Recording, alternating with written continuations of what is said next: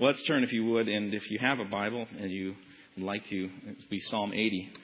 But I want to share with you as you take a moment to do that. I was planning what should I speak on, and I thought as I was going through my own quiet times, my own devotional life, I've been reading the Psalms, especially the Psalms between 73 and 83, which are the Psalms that are specifically written, they say by Asaph, or it says of Asaph, which is usually just kind of collection, I think, of Psalms dedicated to him. You know how you do that? Sometimes you dedicate a book to someone posthumously or something along that line. I think that's what these Psalms are. Someone, Asaph in the time of David, who now people had written Psalms and they collected them. This is my understanding. Old Testament scholars are all over the place on that. But as I was thinking about that, and I was thinking about this particular Psalm, I was thinking the cry of the heart of this psalmist is basically, oh, for the good old days. And on the front page of USA Today at Thursday, the title says, and some of you may have seen it, "A Year Before Voting, A Nation of Discontent." And it reads, "Call us the unhappy states of America." Anybody see that little article? Remember it? 72% of those surveyed in the USA Today Gallup poll taken October 12th through 14th say they are dissatisfied with how things are going. There is, in a sense, as I read on, a national consensus, a heart cry for the good old days. When the Dow was steadily climbing, interest rates were falling, the housing economy was strong, oil prices were below $80 a barrel. The good old days when we were more concerned about the point spread between the Vikings and Dallas than about the Patriots and Colts. Right? When they were winning 10 games or more with Bud Grant, Purple People Eaters, Eller, Larson, Page, Marshall, Tarkenton. The good old days. There's kind of a heart cry in many throughout our nation, 72%, for those days when it was better. And it may resonate with you somewhat. Some of those days when things were brighter, maybe in your own life. It may be a personal call in your own heart, a cry in your own heart. Some of you are living with things that you want revived, possibly a marriage. It may be that you have a relationship with a child or a sibling or a parent. A business that you're asking God to revive. Your finances that you're asking God to restore. The cry of your heart might be for a friendship that was once close that now seems to be estranged and there seems to be difficulty. Maybe it's a ministry you're involved in and you're saying, God, would you revive it? Would you restore it? Maybe a relationship with God. You know, things aren't right with God, or you feel distance. And you've been kind of through this process and you're starting to say, God, restore.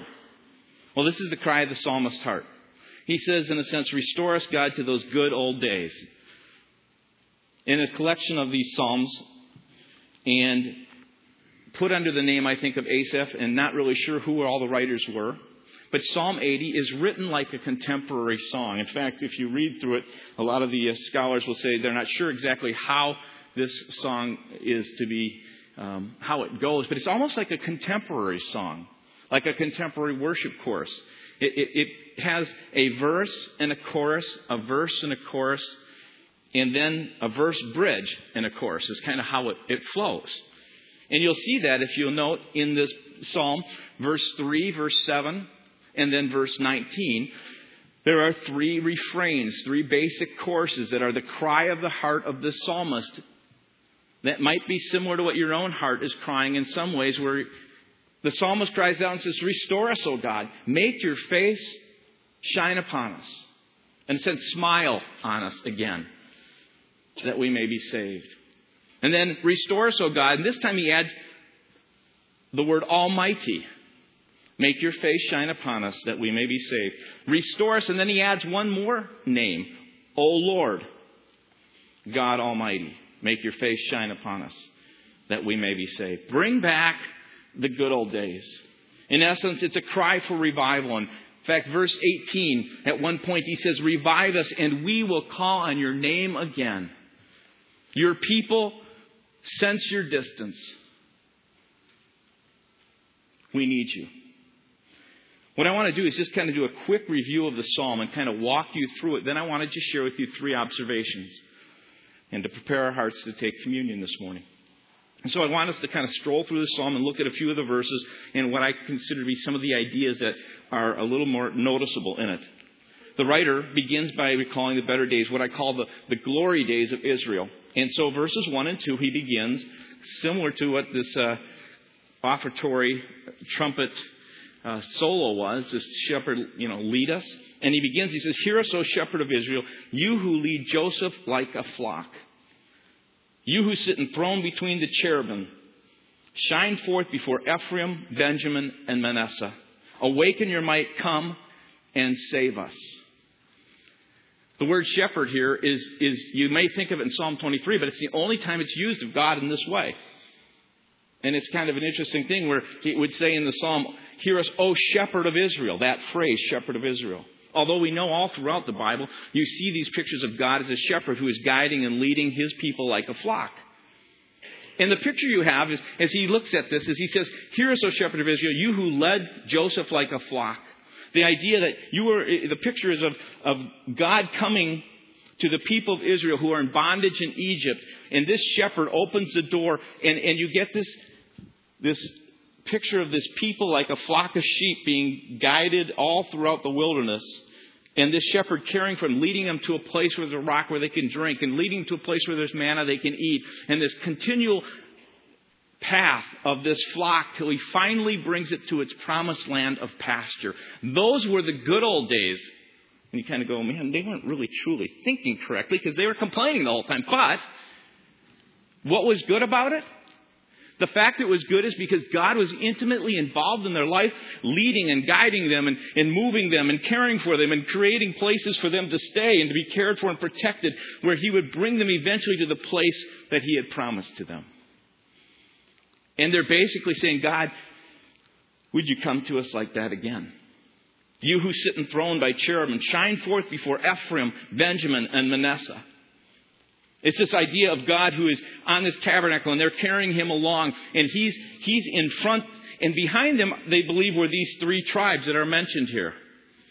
Ephraim, Benjamin, and Manasseh. This camp, in fact, one of the commentators says, perhaps these 3 tribes are named because they were the tribes which formed the squadron of the camp of Israel that in their march through the wilderness followed next to the tabernacle, so that before them the ark of God's strength rose, shine forth to scatter the enemies. When they go off to war, they would be in that alignment, and they would see the work and the power of God, who would stir up his might or shine forth, is with the idea, to scatter the enemies.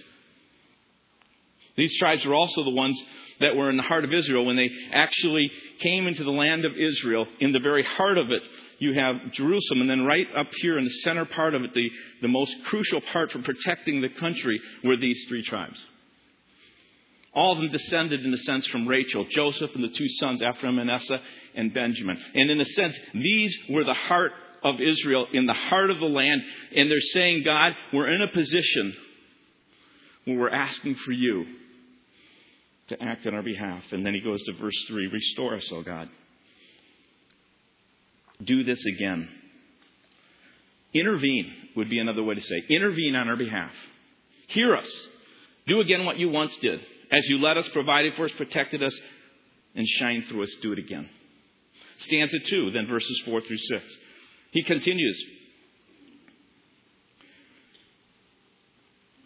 "O Lord God Almighty, how long will your anger smolder against the prayers of your people?"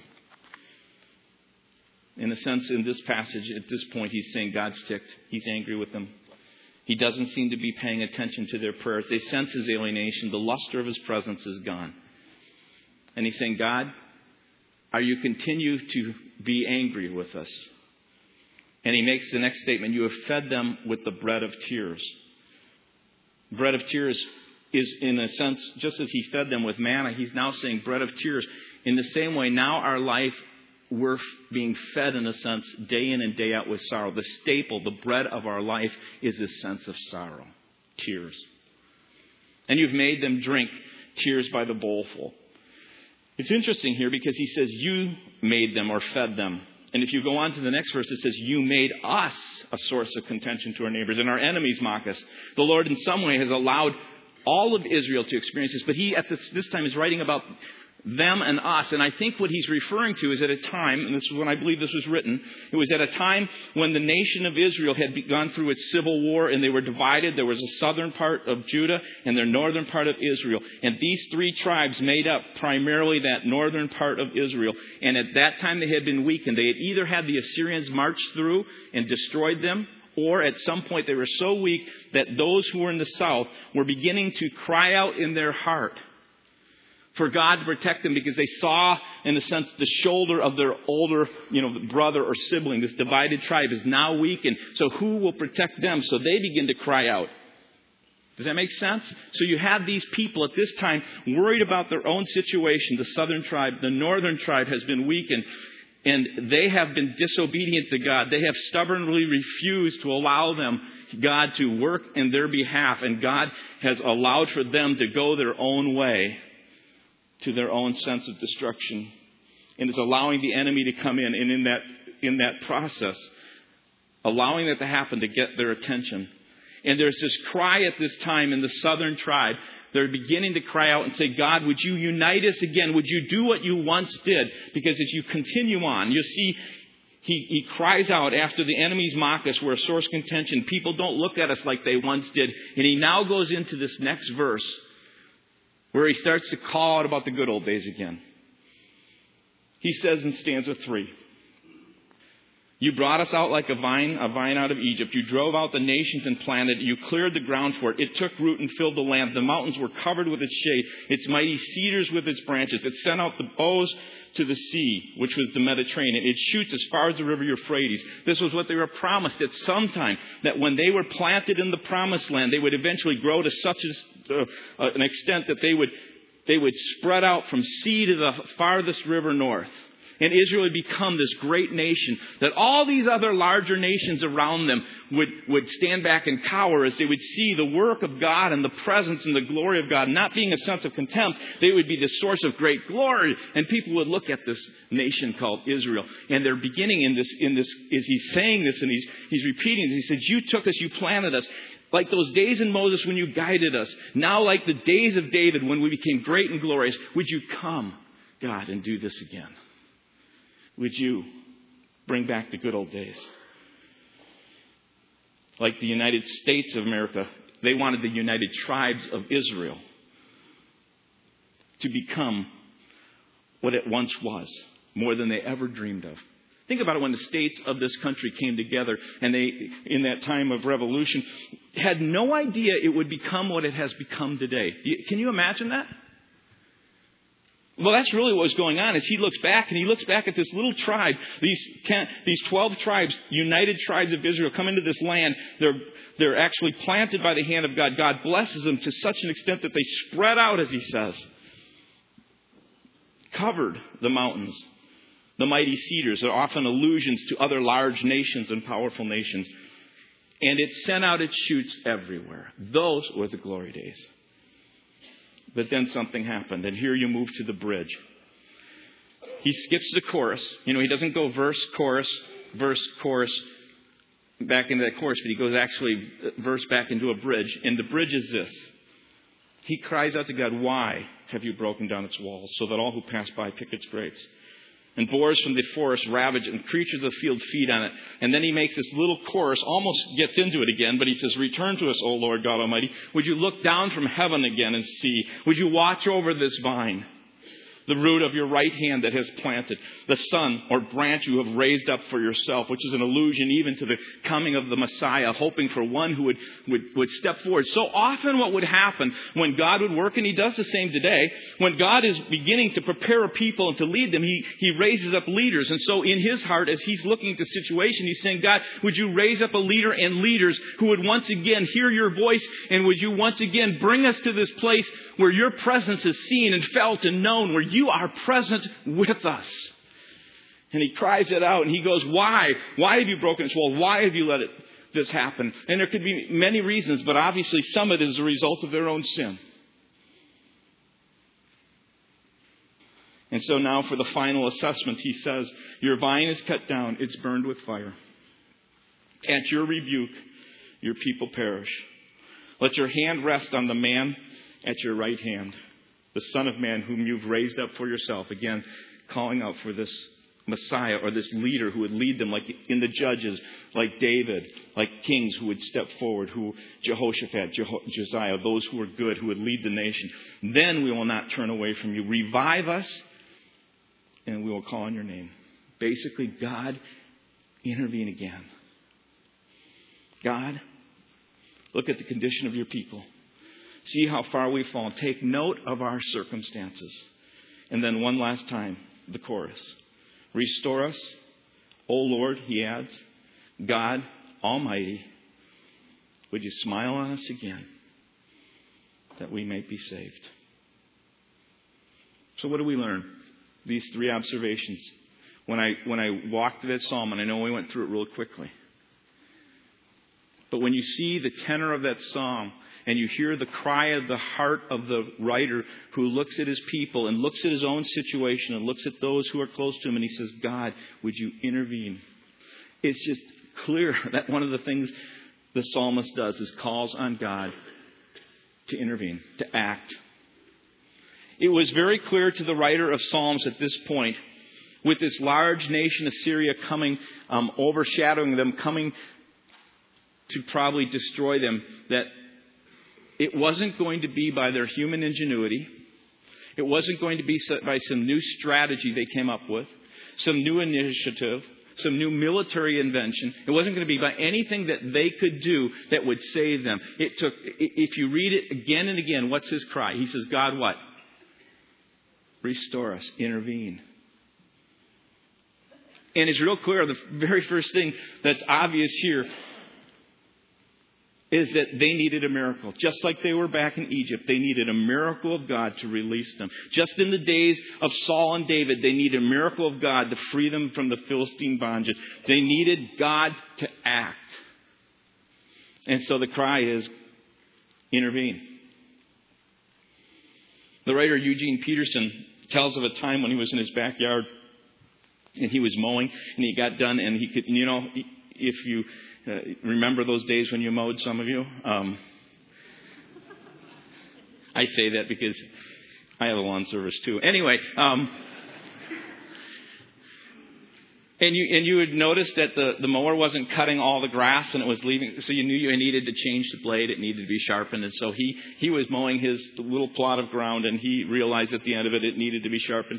He got the gas out, turned it over, had it flipped over. He's working on this mower to get the blade off, and he gets the biggest wrench he could that would fit this right, and he pulled on it, and it wouldn't budge. And he pulled, and you know how you do that, and you snap it off, and and you hurt your finger. And so that he thought, with some ingenuity, I got a plan, I can make this work. He went, he got the wrench, and he got a 4-foot pipe. Right? Remember physics? A little torque. Got that, put his foot on there, and he was pulling with everything that he could. He couldn't make it happen. So then he thought, maybe if I get this set right, and he gets this big rock, and he starts trying to, it's not budging.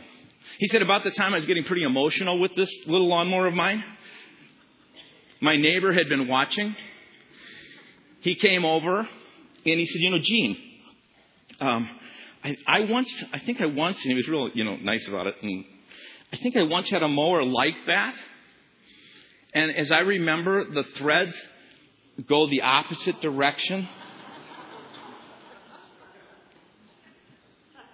And so Gene thought, well, I have nothing to lose here, except for I'll look like a fool, but, it's okay to be humble if you're doing the right thing. And so he took that wrench and he turned it the other way, and he said, I didn't even have to turn it that hard. He said, I probably had to turn it harder than I normally would have because I had gotten that thing so tight from the other direction. But he said, I finally got that thing going. And he made the point, the simple point that I think the psalmist is talking about. I think that's true in our own life at times. If we're honest about it, we can go so hard and push so hard in our own direction, in our own way. And sometimes it's not out of just stubbornness and pride. Sometimes it's just a matter of it just seems like it's the way to go. And you keep pushing, you keep moving in that direction. And finally you come to a place, if you humble yourself, sometimes God, here's the word grace, is so gracious That He actually sends a neighbor who goes, I think you're doing it wrong.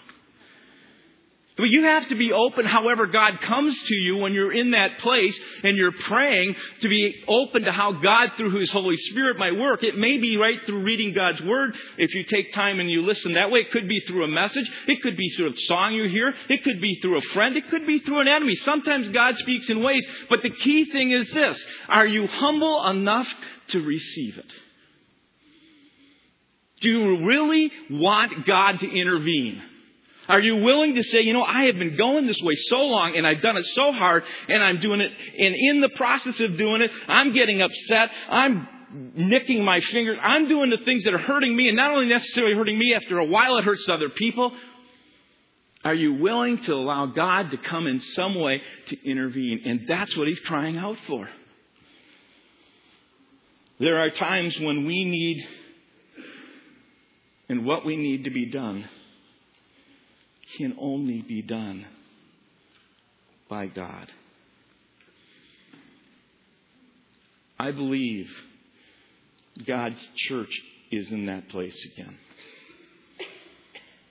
And I'm not saying we don't do the best musically with all the different initiatives and we strategize and we are to lead well. None of this, when you ask for God to intervene, takes your responsibility out of it. None of it.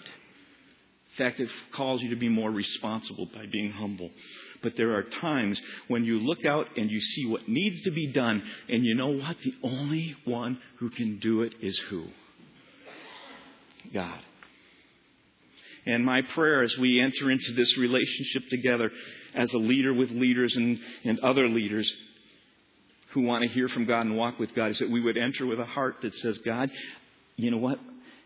And I'm not saying that all the things we're doing is like this, but in a sense, God, we as a church don't want religion. We don't want to work out of our flesh. We want the power of your Holy Spirit and the leading and guiding like Moses. And we want you to work through us to overcome like David. Give us your heart and intervene. And so the psalmist says, revive us, restore us. There's a second observation. He calls to God to intervene and change their character. And what's really interesting when you read this, you have to be very careful because the psalmist cries out for the good old days. He would love to see their circumstances changes. But his consistent cry for God to restore is not primarily about some external rearrangement of the furniture of his life or their lives. It's not about change the Dow Jones, the interest rates, the price of oil, my business, my marriage, my finances, all those things. And I'm not saying those aren't things we pray for. But first, it was about change me. Change me. I'll have people come in marriage counseling sessions all the time and I'll say, you know what, it's just forget about your marriage right now. And they go, what? Forget about your marriage. All you need to do in this point right now is begin to start looking at you. What do you need to do? What's the kind of person you need to be in order to change yourself? Because if you're willing to allow God to change your character, honest to God, it will force change in everything around you. You have to realize the Word of God makes it very clear. And that's why He calls us to be conformed to not the circumstances of the world, but to conform to the character of Christ. Because the character of Christ, what's in here, and if God gets a hold of that, it will change that out there. And so, His cry is not first restore us to the way things were, circumstances, but it was restore us to the way we were, character, that our hearts might be like Moses, who was meek more than any man, like David, who had a heart cry for God more than anything else in the world, so that God, you would enter into me and change me, and in changing me, you will change things around me. And if not, you will give me the grace to grow in my character, to be patient, and to develop long-suffering, and to begin to understand the goodness and the grace that I can give out, because what you do in here will begin to affect that out there. The literal translation, restore, in your word, in the Bible here, is turn us again, is what he says. He talks about circumstances and all other things, but he says turn us again. And then the last thing I'm going to share with you, his third observation is he calls on God to intervene to change their character because of his love and because of his commitment to them. This is the most comforting news of all of this. No matter how far you are from God today, no matter what's going on in your life, no matter whether you feel like you deserve it or not, the Word of God throughout it and everywhere in it is, it's not about you. It's about Him. It's not about even what's in you. It's about what's in Him. Grace, God's goodness, and His commitment. One of the greatest things in the world is God is far more committed to you and to your growth and to your becoming all that He wants you to be than you are. And He'll even let you go through difficult times to change your character. One of the things I didn't mention about this in the part of the character, one of the things that's so difficult about character is formed. The hardest thing, like as a person in business, when I would talk with other people, and we would talk about employees, you always want to hire the right employees, and you always want employees with character, right? Because character is something that's formed when a person is young. It's one of the hardest things to form. It is like cement that you pour in when a person is young. It hardens. But here's the great grace of God. He is so committed to you. He is so committed to you to becoming like the character of Christ. He is so compassionately involved that when you cry out for intervention, and even if He allows for the time to continue, like He says, why, God? Why don't you intervene right away? And God allows it to go, is because He's willing to allow the heat and the hard times of suffering to crack that old, molded cement character, patterns of living, the ways that had been formed in us when we were young, strategies that we learned, in order to break that up to set new character so that He can do the work through us. And so He calls upon God in these three refrains. He says, restore us, O God. And this is the great thing. As you seek God, you press into God. You'll begin to see, as you begin to press into God, you begin to see that your understanding of God changes. He says, restore us, O God, the first refrain. The second refrain, he begins to see God a little more clearly as he's beginning to press into Him. Restore us, O God Almighty, which means Lord of the hosts of the armies of heaven. You have it all. You can do it. I believe you can do it. And then He says, restore us, O Lord. The word Yahweh, the one they wouldn't even pronounce. It was a word given to Moses, which is a word of name of relationship that said, I am with you forever, Moses. I'm with you. I'm committed to you. So as he prayed, he began to see God, then the God of this power, and then he began to see the God of this incredible passion. And he said, guess what, God? I'm going to trust you through this whole process. Now, I met with a group, and anybody wants to, I encourage you to come. I'm a real believer in prayer. I really believe the things that happens in this world happen because people's heart begin to pray. And there's a group that meets about 8:20, and they pray for God to do the things He wants to do in this service and in the service to come. Well, we were praying, and they said, how are you doing? And I'm pretty much who I am. So I told them that I didn't get in till 1:30 last night. I was just out partying. No, I'm just kidding. No. I should have been. No, anyway. I was at the hospital. I got a call about 9. My daughter, my oldest daughter, had been taken by the ambulance to the emergency room at Methodist. And I'm sitting with this prayer group, and they asked me how I'm doing. I said, well, I'll tell you guys. And I shared with them. And they said, you really need to share it with the congregation. And I said, there's all kinds of people that got stuff. And I just tried to listen to the Spirit of God, and I felt like I'm supposed to share. And my daughter, we went horseback riding yesterday. She got thrown from her horse, and it wasn't a major fall, but she tumbled off it and ended up kind of rupturing her spleen. So she had internal bleeding. And it was really dangerous at a certain point. Her blood pressure dropped. She got white, and it was one of those real scary things as a dad. We were praying for God to revive, to restore, to stabilize, to intervene. And God did, and she's doing well. She's had to be transferred from Methodist to North because they have a better trauma unit there, and they really want to keep a watch on her. And she's doing really well. Both her and my wife need rest, so you can pray for that. I bring this up for this. Because if you can tap into that, I know there are people here who are experiencing things. It may be illness, it may be a business, it may be a relationship, it may be something in a marriage. I don't know.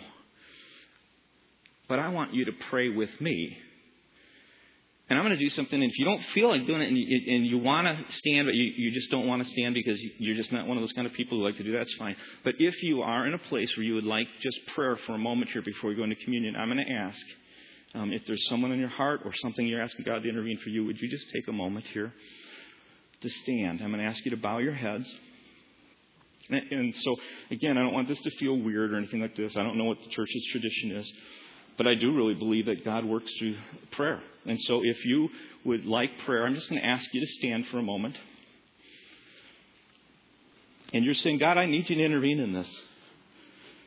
It may be for someone or someone else. And then I'm going to ask you, as you're standing, I'm going to ask the others of you to go ahead and I want people to be very respectful of others. But I do want you to look. I want you to stand as well now, everyone. And we're going to pray. And there may be someone next to you who has been standing and you don't know anything about him. You don't need to ask him anything right now, but you just, by what God has placed in your heart, he may, through his Holy Spirit, give you something to pray for specifically.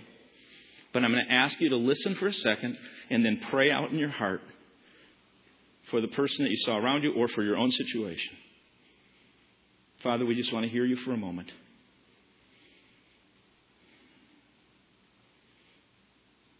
You're a living God who converses with us.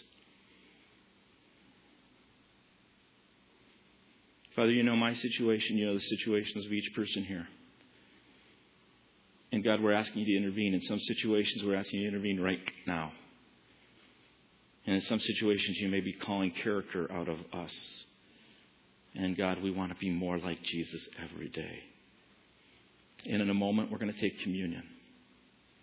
And communion is all about how much you love us, that you would enter this world and you would become a person and you would die to save us. It's all about a meal that we didn't do anything to prepare, but you made for us. And it's all about us taking that actual bread and that cup and the juice and taking it into our system and saying, God, this is what we want. We want you to live in us in this way. Hear these prayers we pray in Jesus' name. Amen. You may be seated.